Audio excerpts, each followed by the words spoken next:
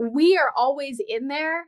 It's just this kind of like zoned out, feel good state that just allows you to stop overthinking long enough for positive suggestions to go in and for you to start thinking about a new paradigm and a new way of showing up in the world. Hello and welcome to another episode of the Inside Out Career Design Podcast. My name is Nicola Vetter and I'm here with my co-host and husband, Peter Axtell. And our guest today is Laurie Hammond. Laurie had a personal crisis a few years ago when at the age of 43 she wondered, who do I want to be when I grow up? She quit her lucrative job at a high-end salon to become a professional hypnotist. That was quite the change. Laurie struggled to get business for the first couple of years, but then stumbled upon the secret to growing her business through group hypnosis sessions and training programs. That's why we were curious to talk with Laurie. And in our conversation, we talk about secrets and tips for answering the question, what's next in your life? How being in a trance state stops overthinking long enough for positive suggestions to go in and start thinking about a new paradigm and a new way of showing up in the world. Why hypnosis is not strange or weird, but a powerful tool for change.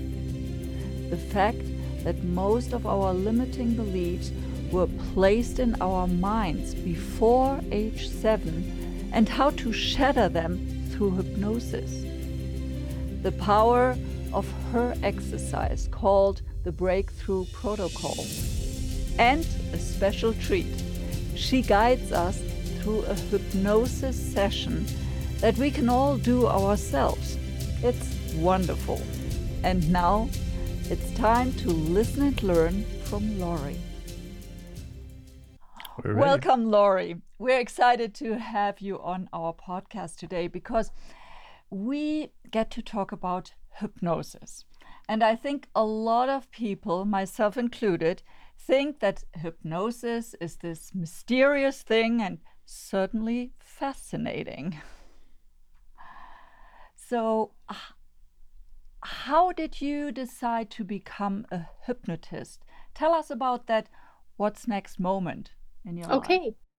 So I decided to become a hypnotist. I obviously had heard of hypnosis before, but the religion I was raised in was very anti-hypnosis. It basically, hypnosis was like, it was a sin. And when I started to get curious about hypnosis, I stumbled on a podcast. I had just started listening to podcasts. This was a few years back. I had just started listening to podcasts, and I heard this podcast by a man named Mike Mandel, and he is a hypnosis teacher. And when I first listened to the podcast, I thought, this is ridiculous. There's no way it works as well. Like, these guys are crazy. They're like, it was entertaining. It was fun to listen to, but I didn't really believe it. And when I went to see a couple hypnotists, and I was mostly going for my weight. I had really struggled with my weight, and I had tried everything. Nothing had worked. And so I decided I was going to go see a hypnotist and have them hypnotize me to lose weight. I went to see 2 different hypnotists, and I did not click with either of them. The first one, I could hear him coming down the hall to come get me, and he went like he was just so disappointed that he had another client. And I thought, this is not making me feel good. And then the second lady, she did hypnosis in her home, and her home, it was decorated in like 1980s mauve and pink and big flowers, and it just reminded me of my childhood home. And so I thought, I can't do this. And she actually did a technique on me, which still today is not my favorite technique. She told me to do a lot of visualizing, and I'm not really a strong visualizer. And I was skeptical about hypnosis already because I didn't think I could visualize. But I now know that there are so many ways for hypnosis to work beautifully, whether a person is a strong visualizer or not. And after that second appointment, I decided, you know what, I'm just going to learn this myself. And I signed up for Mike Mandel's Hypnosis Academy. It was absolutely life changing. I went and saw them in Las Vegas and went to a conference there called Hypnothoughts. It was, oh my gosh, it was like being in the room. As soon as I got to the top of the escalator where the conference was being held, I could like feel the love in the air. And I've learned that hypnotists are like the most open hearted healers. They just love people. And you could feel that. And so I had a talk with Chris Thompson, which is Mike Mandel's associate, and decided on the spot that I actually, as soon as he walked away, I signed up to go to Toronto and train with him in Toronto to do his hypnosis training there. And I haven't looked back since. It's been absolutely amazing. It's completely radically changed my life. And so the idea of being able to bring it to others is really inspiring for me. Can you talk a little more about how it changed your life? So what Yeah. was life before and how is it now? Yes. So the biggest thing, I had struggled my whole life with depression. Like from as early of an age as I can remember, I had really struggled with depression, and I had tried everything for my depression. I had tried pills and potions and therapy sessions and reading books, and I had like it was such a prevalent problem in my life, and I had desperately tried to solve it. And so when I learned hypnosis, it was for the weight piece. I wasn't even thinking that I could solve the depression piece. And hypnosis so amazingly eradicated my depression that it absolutely changed my life. And it wasn't even something I was trying to do. Just implementing the simple tools to help with depression completely like changed who I am as a person. And so I still sometimes struggle with my weight. I'm a few pounds heavy right now, but I don't hate myself the way I used to. It helped me so much with that depression piece, and I found that it's equally effective with anxiety, with different disorders that just keep people feeling stuck and feeling broken. It transforms a person's life. So that's what made me decide I have to do this. This is too cool to not share with the world. Oh, I want to drill down a little bit on this. Yeah.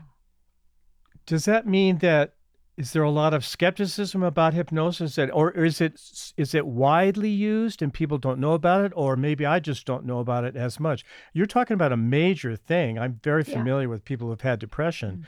You're talking about a major thing, Lori. Yeah. So tell me about, is it widely accepted or? It it is not widely accepted. I think that there's a real stigma on hypnosis, and when people hear about hypnosis, I was telling you before we started rolling the camera, I've literally, and this was a relative at a family reunion. um, we were sitting down, we were having this great conversation. We're just really building rapport with one another. And she asked me what I do for a living. And when I told her I was a hypnotist, she stood up from the table and went like this to me, like get away from me, you evil person. And for those who aren't watching this on video, Lori's holding both of her fingers crossed, just like stay away from me, the exorcist. Yes. Go on. That's hilarious. Yes. And I've had reactions like that. It's interesting because I think that the tides are turning a little bit. And when I tell people now what I do, they tend to lean in and get curious and want to know more. A lot of times they're very skeptical. They're like, "Oh, hypnosis is cool, but it wouldn't work on me." And what people don't understand is that we are in and out of different kinds of trances all day, every day. And I believe that everyone in the world is hypnotizable, but people experience hypnosis in different ways. So if you've ever seen a stage show where people are clucking like chickens and barking like dogs, not everyone experiences hypnosis in that way. And that's a very context driven kind of hypnosis. That's not what I do. Um, but different people experience hypnosis in different ways. But if a person has ever driven home and pulled into the driveway and not really remembered the drive there because they were in their own world and kind of zoning out on the way there, that's a form of hypnosis. If you've ever been so immersed in a TV show that you jumped when the bad guy came out or cried when the family dog died, that's hypnosis. So So, what are some myths about hypnosis? So I was raised to believe that hypnosis was evil, that it was of the devil. I was not allowed to watch Scooby Doo growing up because it had hypnosis in it. So one of the things that people believe about hypnosis is that it's evil. And again, this is just based on a misunderstanding. And I think part of it is because they've seen the stage shows or they've seen the street hypnotists, and people seem to be under the command of someone. There's a lot that can be explained about why it looks that way, but it it feels kind of scary and like the hypnotist is in control. And the cool thing that I've learned about hypnosis is that it's a partnership, and the person who is sitting in the chair is always the person in control, and they can always decide if they're going to cooperate and participate or not. They can say no, they can refuse to close their eyes. They, all the different things that people that, if they say, "Oh, it doesn't work on me," they think I'm going to make them do something. So those are a couple of misconceptions about hypnosis, is that the hypnotist is making the hypnotee do something, and that's just not the case. And isn't it also true that you won't do something that you would not morally want to do inside? You're not being taken over. Is that right? That is correct. A person in under hypnosis isn't going to take off all their clothes and streak down the street if that's not something that they would normally do, or something that they felt is, morally right for them. So there we are always in there. It's just this kind of like zoned out, feel good state that just allows you to stop overthinking long enough for positive suggestions to go in and for you to start thinking about a new paradigm and a new way of showing up in the world. What are the limitations of hypnosis? And what can it do and what can't it do? Yes. So that's a really big answer, and it might help to have a little bit of context, but the limitations of hypnosis inside a therapeutic session would be that if a person, okay, let's say that hypnosis is well known for helping people stop smoking. That's not one of the things that I've done a whole lot. I've done a little bit of stop smoking, but if a person, their grandmother is a smoker, and she has emphysema and they're really worried about her. And so someone calls me on the phone and makes an appointment for their grandma, and their grandma comes in, but she's there because her grandson is coercing her into it, and not because she really wants to be there, and not because she really wants to stop smoking. A limitation of hypnosis would be that I cannot make her stop smoking. Um, we have a really clear intake form, and I will only see people. I don't do one-on-one work anymore, which we can talk about later if you'd like, but before that I wouldn't see people unless they were coming to me of their own accord, because it really is up to the person what they're willing to do. Hypnosis can't give a person skills that they don't possess. It can't turn Dang. someone into a beautiful ballerina when they're a clumsy I have an example, but I'm not going to say it because it'll be offensive to the example that I have. But um, it it really enhances abilities that you already have, many of them that you don't know that you have. And one of the coolest things, so a big part of what I do is based in NLP as well, neuro linguistic programming, which is a huge part of what I do. And the part, like, I'm really passionate about NLP.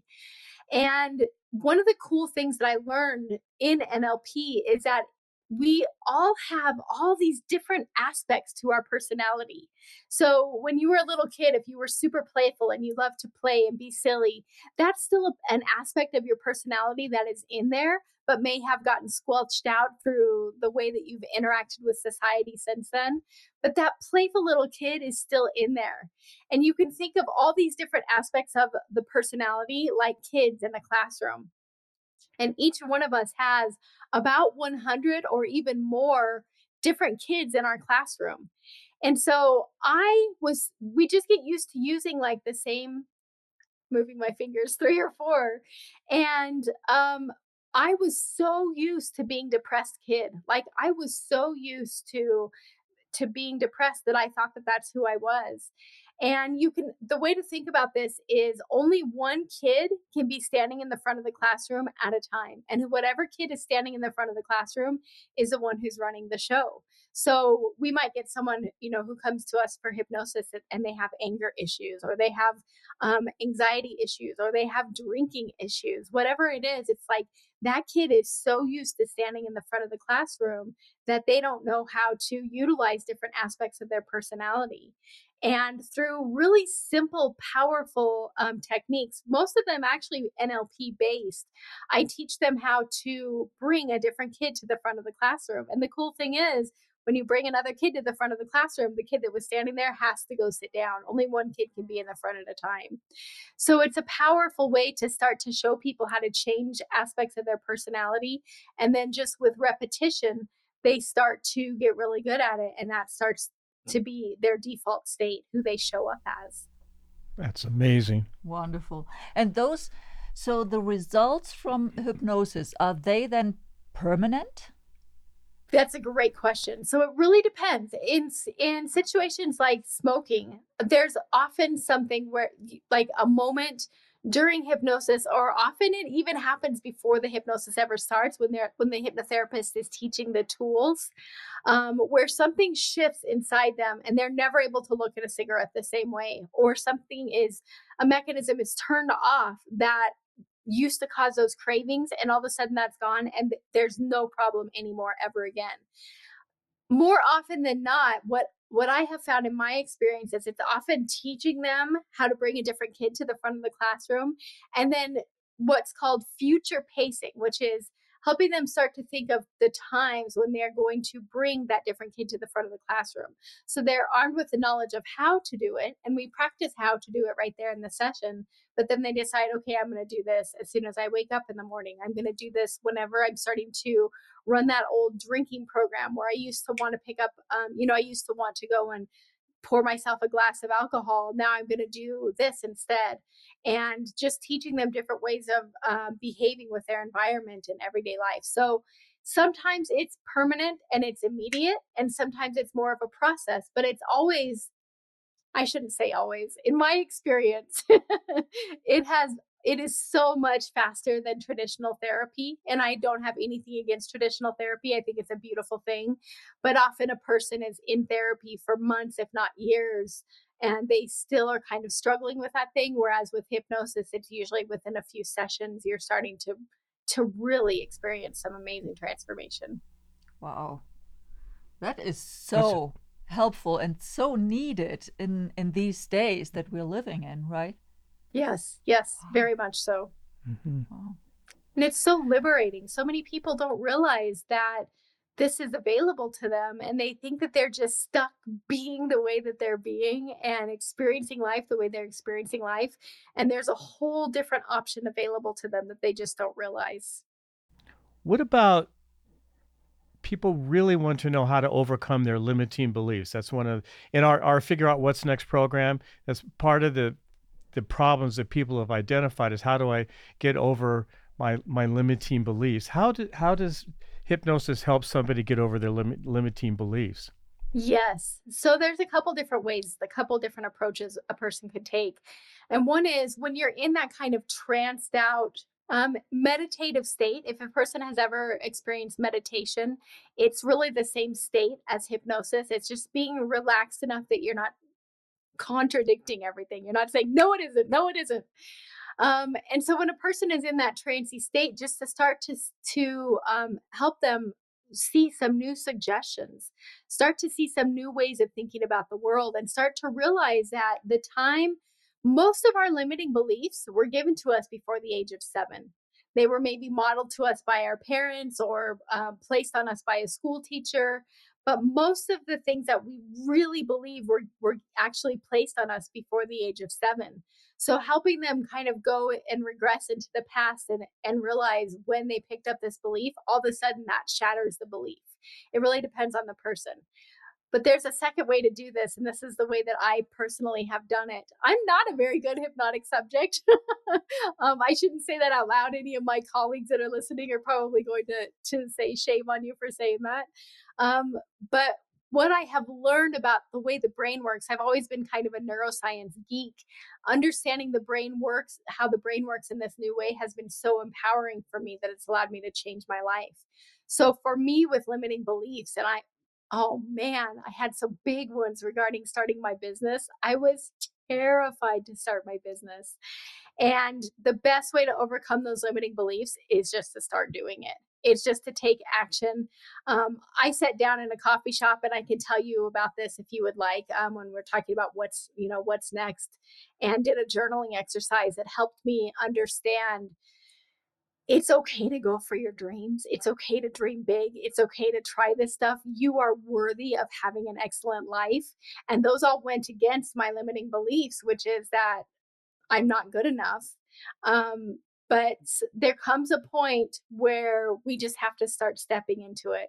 We just have to start acting as if, and then letting the proof that we are worthy of living that good life start to catch up with us, and we start to see evidence of it in our life. If we wait to feel like it, we'll probably never do it. Hmm. Love that. Mm-hmm. So you offer what you call the breakthrough protocol. So tell Yes. us about that and tell us how it works. Okay, so the breakthrough protocol, it's actually based on a protocol that I learned from Tony Robbins, and it's like 1 or 2 minutes when he does it, and you can find it. I'm trying to remember I can't remember what he calls it. He doesn't call it the breakthrough protocol, but it's a really short little protocol. And my breakthrough protocol is about 40 minutes long, and what it does is it takes a person um through their life. It's basically like the ghost of Christmas past, Christmas present, and Christmas future. And so you take a person into the past and you show them, okay, this limiting belief you have, this path that you're on, this is where it's caused you pain in the past. And this is where it's like messed up your life. This is where it's affected your friendships. This is where it's affected your self-esteem. Maybe this is where it's affected your weight, your level of addictions. The breakthrough protocol is really good for people who struggle with addictions, and just helping them realize all the ways it's caused their life to be hard in the past. And then taking them to the present and having them look in the mirror and realize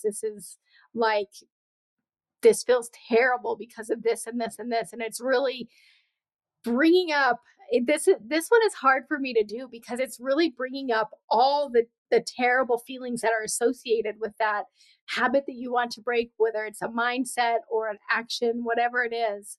And then you take them into the future and say, okay, if you continue to do this, this is how your life is going to be. Take the weight of all of those bad decisions or all of those unhelpful decisions and bring it with you into the future, and notice how it feels. Notice how heavy it is. Notice how discouraged you feel, and just really helping them to feel the pain of those decisions. And what this does is it actually helps a person understand I'm in charge of my decisions. Like I have felt like a victim, but through hypnosis, they start to realize they can bring a different kid to the front of the classroom, and they start to take a- accountability for their own actions, which isn't to say there aren't sometimes extenuating circumstances, but for most people, it's a decision that they've made over and over and over. And it's just become so automatic that it's a habit, not necessarily an addiction, but a habit. So then you bring them back to the present and you say, guess what? You're free. You get to choose. Let all that weight fall off of you. Be free right now. And now I want you to imagine putting on that new decision, putting on that new lifestyle, letting that addiction go, whatever it is.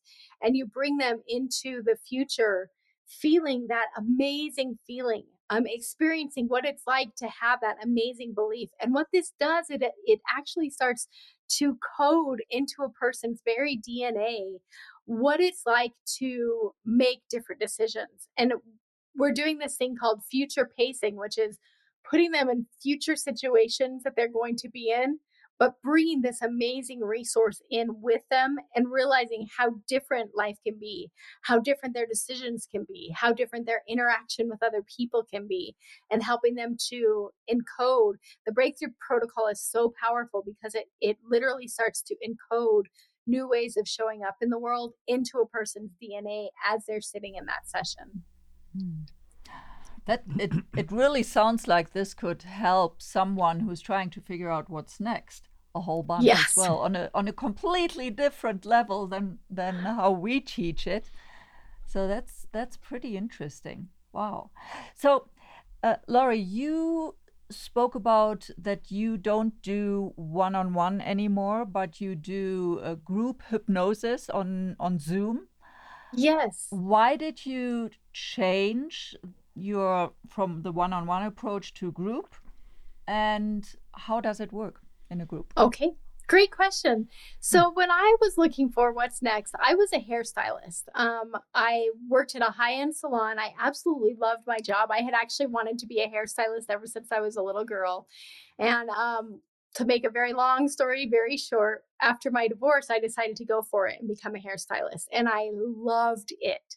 However, another one of my childhood dreams was to travel the world and just to like have new experiences. And I knew there was this really narrow window of time between when my kids were grown and when I was going to start having grandbabies in the picture. And I wanted to get out there and travel while I was free to do so. And I couldn't, because in order to make money, I had to be behind the chair to make money. I had to be in the certain place with a certain person.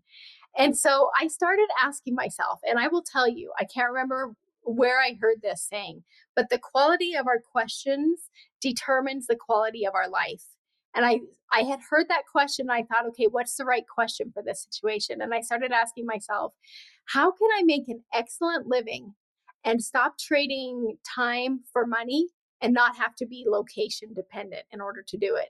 And I just started looking for ideas everywhere I was. What those questions do is they tune what's called the reticular activating system, which is the part of us that notices things. So it had me start noticing opportunities in my life. And as I was asking this question, it had been a few months that I had been asking this question. That's when I started studying hypnosis. And so I'm studying hypnosis and it's changing my life. And I'm like, I wonder if this could work, you know, over Zoom, because I had just discovered Zoom. I can't even remember now why I knew what Zoom was, because this is way pre pandemic when most people didn't know what Zoom was.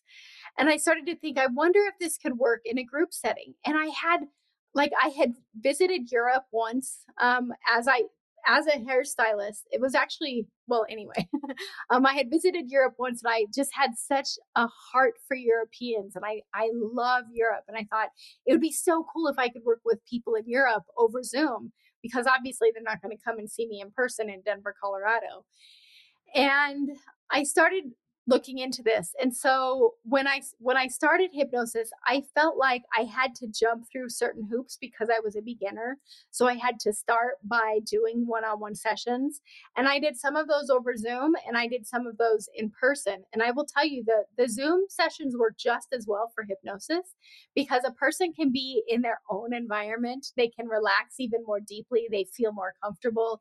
They don't have to acclimate to a mauve office with a lot of flowers in it. They're just in their own environment. So hypnosis works really well over Zoom, and I knew that, but I wasn't sure how it would work in a group setting. And I read a book. Someone recommended the book to me. It's called The Power of Eight. And I can't remember the author's name offhand, but it was a life changing book. And I mentioned earlier, I'm kind of a science geek. I love hearing about studies and, proof that something works.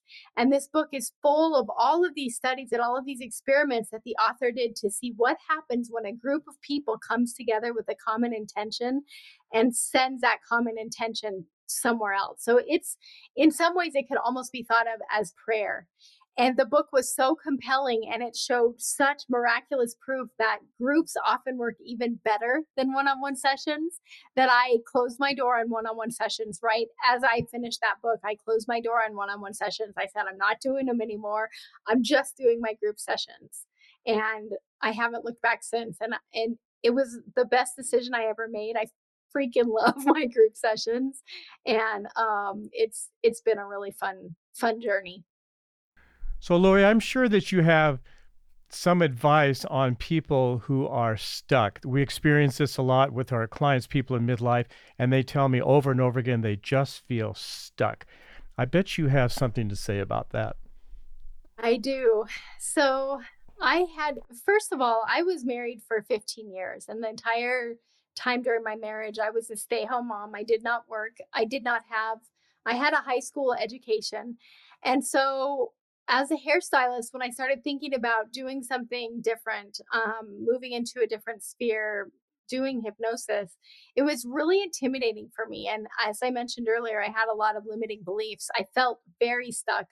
I was so terrified to try to make a name for myself in a different arena and to essentially give my notice 60 times because I had to tell every single client this is going to be our last appointment together. I'm going to do something else. Um, was really intimidating for me. And so I mentioned that I was super into podcasts. I'm still super into podcasts, but I was listening to Tim Ferriss's podcast and he was talking about an exercise he did called fear setting. And this is what I call my coffee shop conversion, and I'm happy to send it to anyone who wants it. Um, but the coffee shop conversion is it's a series of questions where you essentially sit down, and I went to a coffee shop. This is the reason why.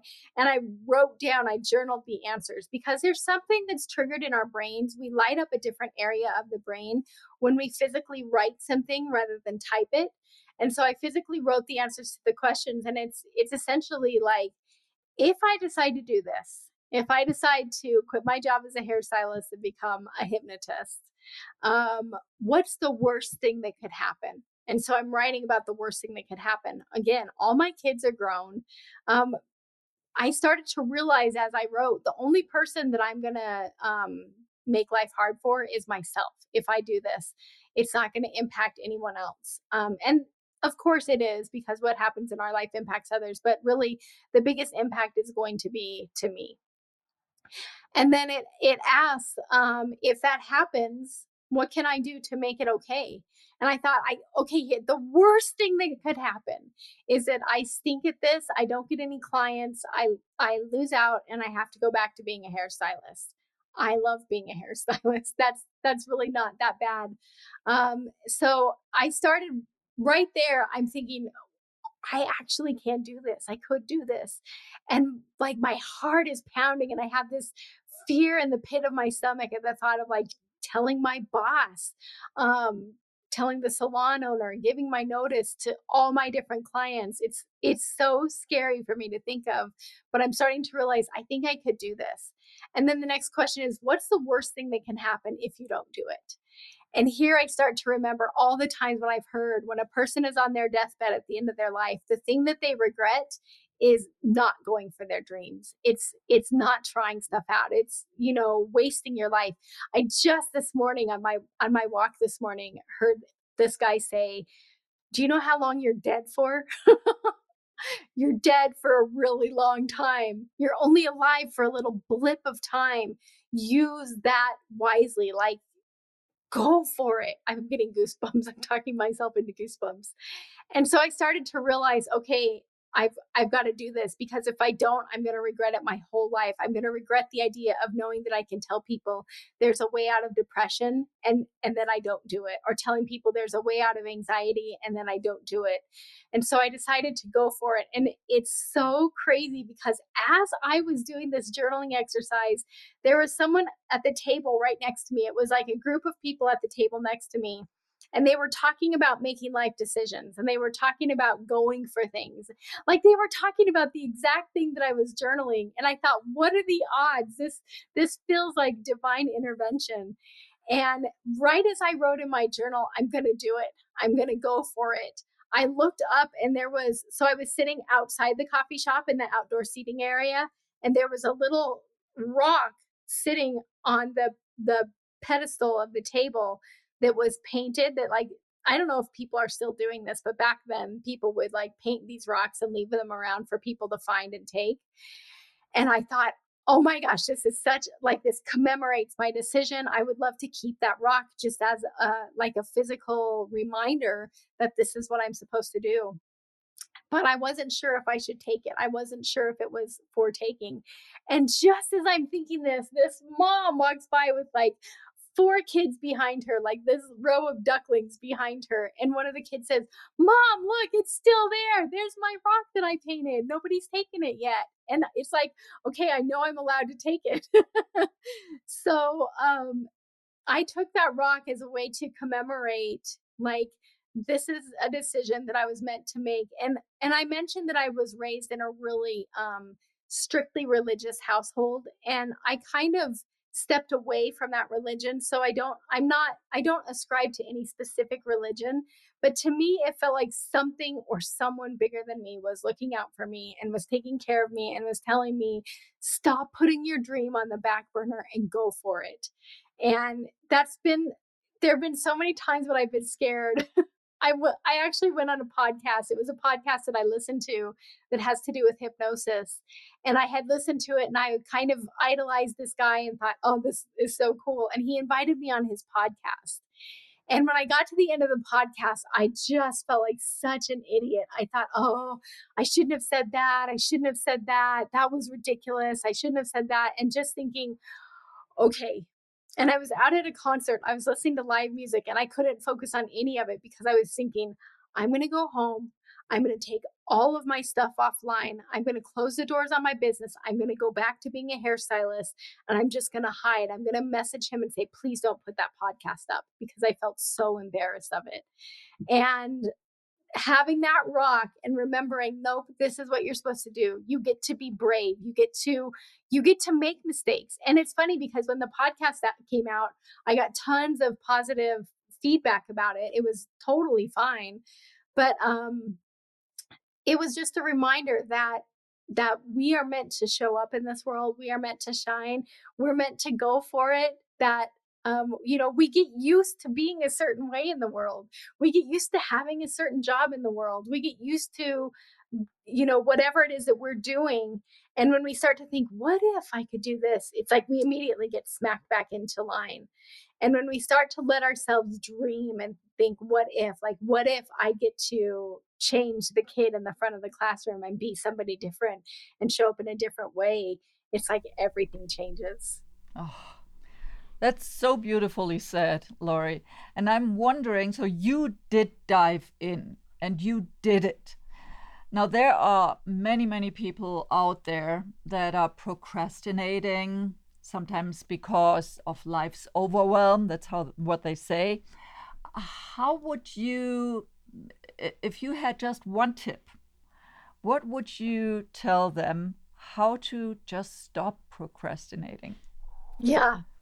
So I think before I give the tip, I'm going to pre-frame it by reminding people what I said earlier, which is that there's a good chance you're never going to feel like it. If you wait till you feel ready, you're never going to do it. And so the one tip that I would give someone, it's just the one thing that impacted me so much when I heard it on my walk this morning, is you're going to be dead for a long time. You're only alive for this little blip of time. And sometimes we take ourselves so seriously and we take life so seriously. We are the center of our own movie, but there's so many people out there that aren't even paying attention to us because they're the center of their movie. And we think that people are going to judge us and we think that people are going to criticize us for our choices, when most of the time they're not even paying attention to us. So I just would encourage you to go for it, to realize that life is short, to fast forward to the end of your life. Here's my one piece of advice. Fast forward to the end of your life and imagine looking back at this moment and thinking, oh, I wish I would have done it, and give yourself advice from that deathbed place. Oh. I was listening to a Sam Harris podcast, and he described something I've never forgotten that we use now. He was complaining that he was stuck in a big traffic jam in LA and he was late for his appointment. And now anybody who doesn't know who Sam Harris, he's a very successful guy. And his friend looks at him and says, Sam, do you realize that there's probably 2 billion people in the world who would give anything to trade places with you? Mm-hmm. They'd give anything to be in a car that runs. They'd do anything to be stuck in traffic in LA with the sun shining and food in the refrigerator. And Sam just kind of, oh. Yeah. So I use that all the time to really get present to, wow, there's 1 million people who would trade places with me in a heartbeat. I needed to hear that right now. That's really good. Yeah. Now, I was wondering, so many people that are procrastinating might also suffer from the imposter syndrome, or what you call the imposter monster. Yes. And you even have a podcast with the same name. How do you help people get rid of that imposter monster? That is a great question. So, yes, my podcast is Silence the Imposter Monster. And I just brought a bunch, mostly hypnotists, on there who have this same imposter syndrome. And some of them are some of the most well known top hypnotists in the world. And like everyone who knows anything about hypnosis knows these people. And they've all talked about how they struggle with imposter syndrome too. So, my answer, and this is something I've given a great deal of thought, and based on my observation from people who struggle with imposter syndrome, this is the conclusion that I've come to. So I don't 100% know this is true, but I think it's true. I don't think the imposter monster ever goes away. I really don't. And I wish that I could tell you that he did. And I wish that I could tell you that people get over imposter syndrome and they are okay, but I don't think that happens. And so what I think you need to do is make friends with that imposter monster. Mine is like a little guy that sits on my shoulder right here and talks in my ear. um, and so it's just hearing that voice saying, you can't do it, you're not good enough, so and so is going to judge you, whatever it is, and just saying, okay, I hear you, and I'm going to do it anyway. And just doing it through the imposter syndrome, I think that's the best way to move past it, because it's not until you start to get some proof that you can do it that you start to do more, that you start to do a little more, and that you actually start to recognize that imposter monster voice as the voice that says, what if you can? Like, do more, keep going. And that scary voice starts to be the voice that spurs you to action. Well, you've landed on something I'm extremely passionate about. In our Figure Out What's Next program, we teach about the voice in your head. It's what we call the egoic voice. It's that voice that never shuts up. And I've done a lot of thinking and teaching about this. And really, if you think about that voice in your head, is really designed to keep you in fear, to keep you from moving forward. Stephen Pressfield calls it the voice of resistance, particularly when you're going to do something, say, make a career change or something, then the voice will really start to scream because it doesn't want you to move forward. Whoever designed this, very bad programming. We need some AI to improve this egoic voice thing, but you are absolutely right. You cannot get rid of it because you have this inner roommate that's a maniac, that you are living with a maniac, but you can't get rid of the maniac. So how do you deal with the maniac? And of course, what we teach is you can't get rid of it, and you don't want to make it your enemy either. And you can learn through awareness to start analyzing what the voice is actually saying. And we teach it by externalizing it. So, and giving it a name. So mine is named Heinz. And so I will hear, unfortunately, this was before I met Nicola, and Nicola's father is named Heinz. It was I was just so unfortunate. It came from a Heinz ketchup bottle in Sebastopol, California. That's how I came up with the name Heinz. But externalizing it and giving it a name, then you can hear it talking to you, and then you hear, well, that's absolutely ridiculous. But you have to get some distance from it. And what I'm wondering is, this is very closely in line to imposter syndrome, because it's got to be that same message from your egoic voice that tells you that you're a fraud and all the rest of it. And we also agree that you'll probably never get rid of it completely, but you can learn to attenuate it and tone it down. But you caused me to think about another question. And do you think there's any way that the imposter syndrome could be used as an ally? Is there any upside or anything? I don't know. That's a great question. And I haven't thought about it a great deal. In a way, I think it can, just simply because we can start to think of that voice as something that helps us realize, okay, I heard this voice before. I did this scary thing. I was successful. This scary voice actually means that it's time to do the scary thing and see if I'm successful. And I think we get so afraid of failure. But what failure is it's proof that we're in the arena. We're doing it. We're trying it out. And so I think that changing our relationship with failure and thinking of it as feedback can change things too. So when that voice is saying you're going to fail, we realize, okay, maybe I am. And then I'll just get back up and keep going. Yeah. I want to touch on another subject, self-hypnosis. How can you access your subconscious mind through self-hypnosis? Can you share some of the techniques that you teach, and what Yes. are actually the conditions for self-hypnosis to work? Okay, that's a great question. There's a couple different approaches that a person can take, and I'll go over each because I think they're both very valid. The first is to learn to put yourself into a trance state and actually go into hypnosis with an intention. And here's the tricky part. When we're in hypnosis, we're essentially, the object of the game is to quiet the over analytical, like chatty part of us, the part of us that is analyzing stuff and saying, yeah, but trying to come up with reasons for why we do what we do, when really those reasons are probably total BS because they're coming from up here. So it's to quiet that part of us and then to just let the changes begin to happen. So rather than trying to be in self hypnosis and direct yourself and tell yourself things while you're in there, because you want the telling yourself things part of yourself to be quiet, you set an intention at the beginning. Okay, I'm going to go into hypnosis for X amount of time. And I learned this from Mike Mandel. I'm going to go into hypnosis for X amount of time with the objective of not craving cigarettes anymore, or whatever it is that you're wanting to accomplish in self-hypnosis. And then you just go into that trance state and let the unconscious mind, the part of us that knows the things we don't realize we know, that has the resources we don't realize we have, start to make those changes on our behalf. So that's one form of self-hypnosis that's incredibly powerful. Another form, and this is probably what I use more often, is more based in NLP. And I believe, I've actually taught classes on this. I believe this is the most powerful form of self-hypnosis in the world. And it's called the 3 Bs: body language, breathing, and belief.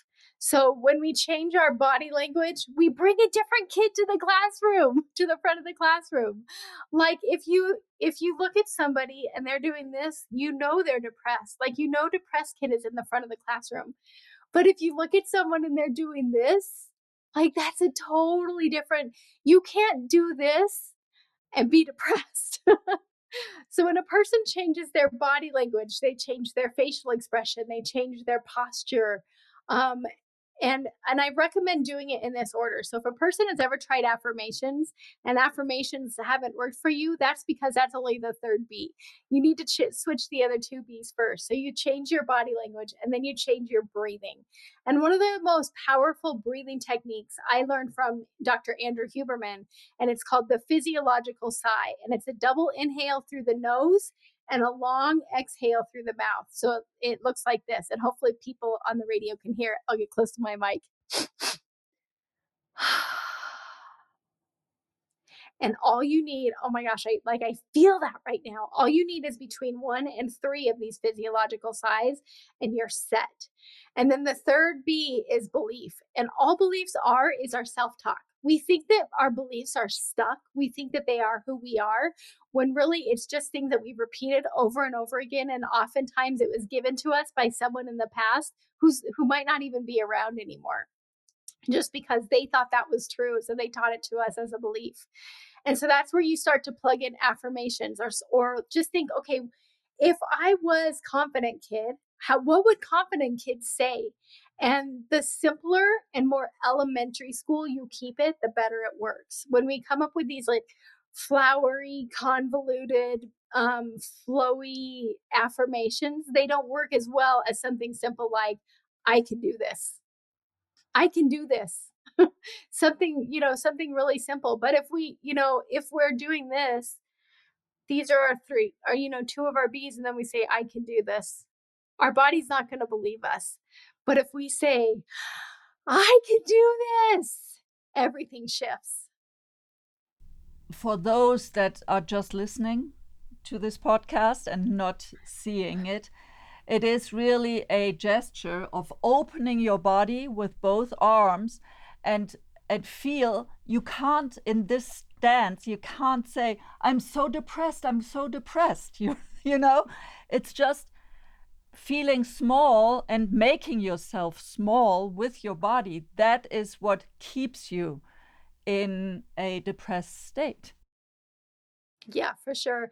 And one of the things that I'll direct people to do is to imagine that there's a string, like a magic string coming from the top of their head and going through their body. And they pull up on the string and it lets their bones align, it lets their shoulders come back, it lets their chin come up, and it just aligns everything. And that's something that you don't have to have a visual to see, but you can pretend it right now. You can even pull up on the top of your head and pretend you're pulling up on a string, and that immediately starts to open up, depending on how woo woo you want to get, it opens up the chakras.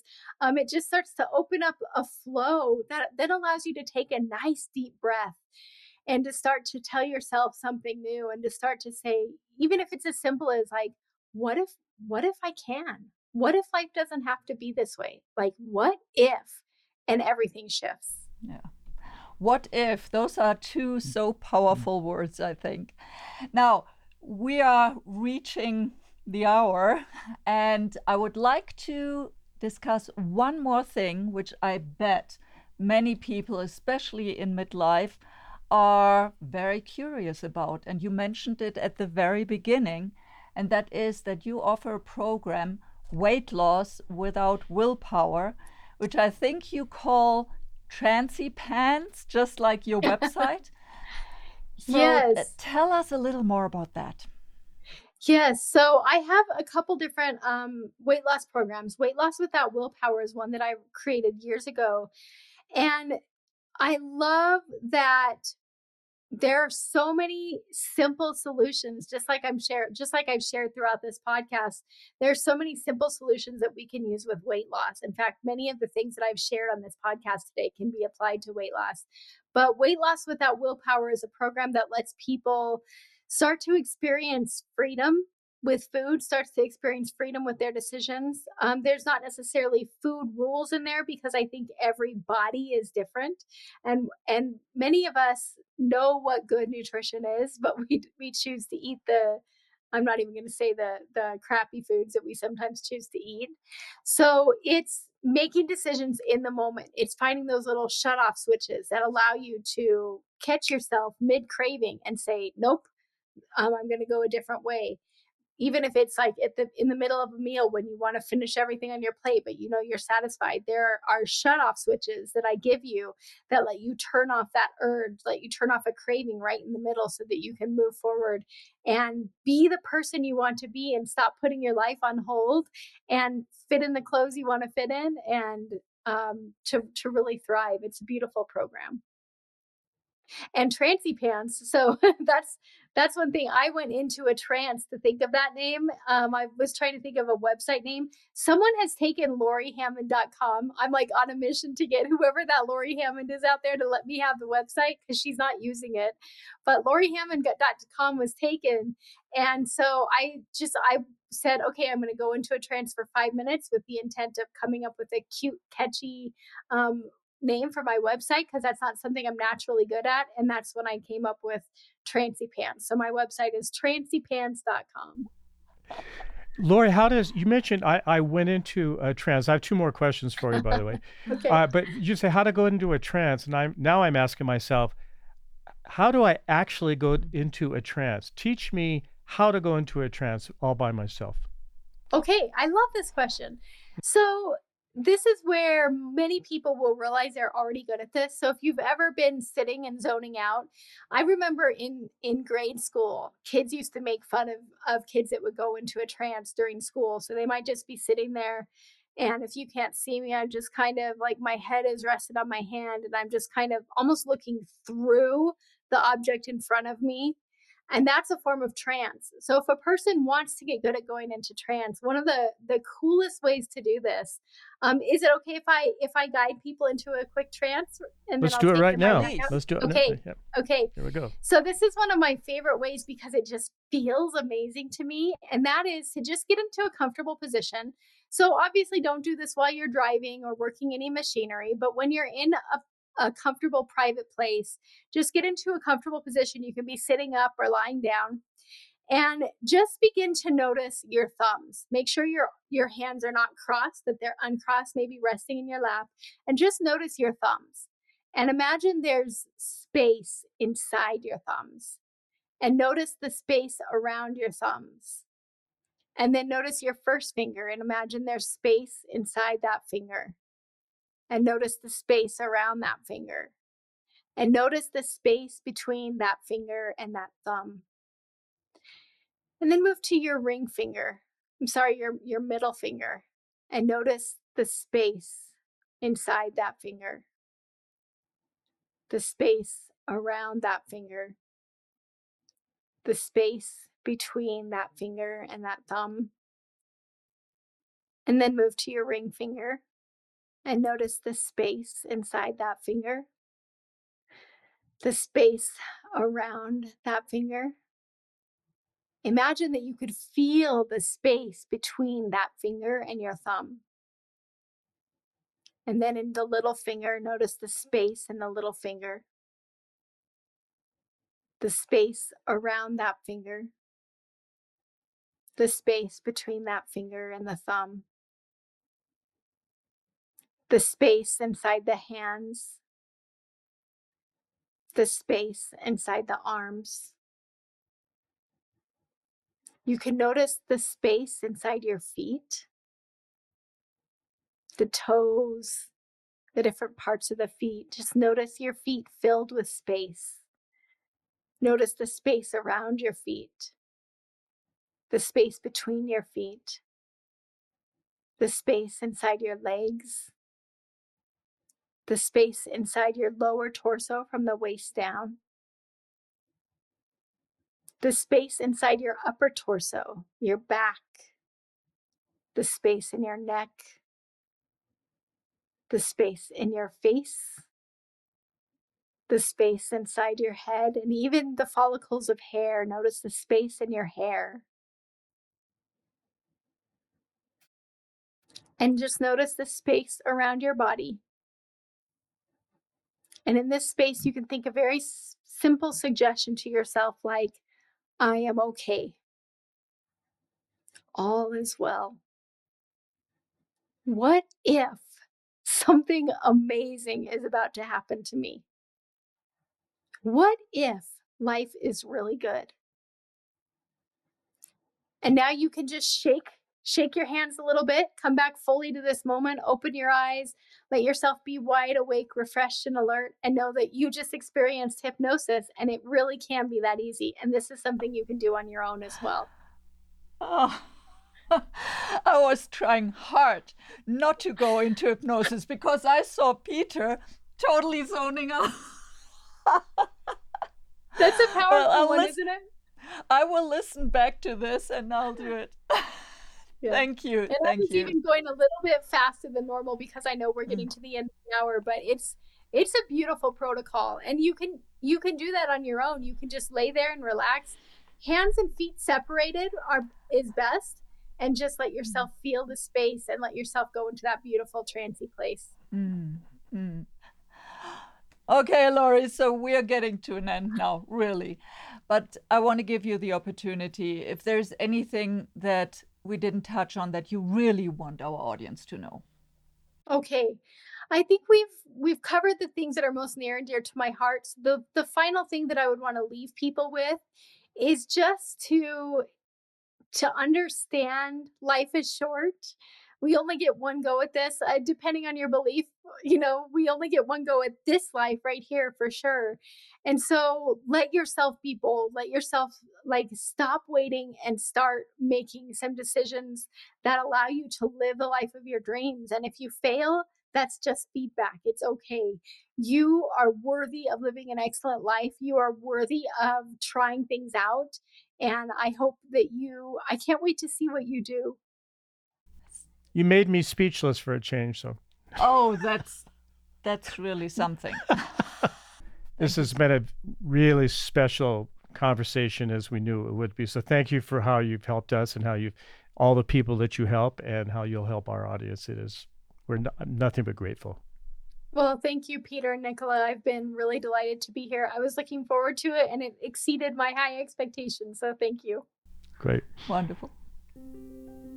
We hope you enjoyed this interview. If you did, could you do us a favor and hit the like button and subscribe to our channel? It will help the channel grow and get more visibility for Lori too. To learn more about Lori, head to whatsnext.com/34, where we share links and more. Again, that's whatsnext.com/34. Thanks for joining us today. And please share this episode with someone you care about, someone who might struggle with limiting beliefs and feeling stuck. And if you are trying to figure out what's next for you, join us for one of our live online workshops where we teach how to successfully reinvent your career in midlife. To save your spot in our next workshop, go to whatsnext.com/workshops. We'll see you there or for another episode here.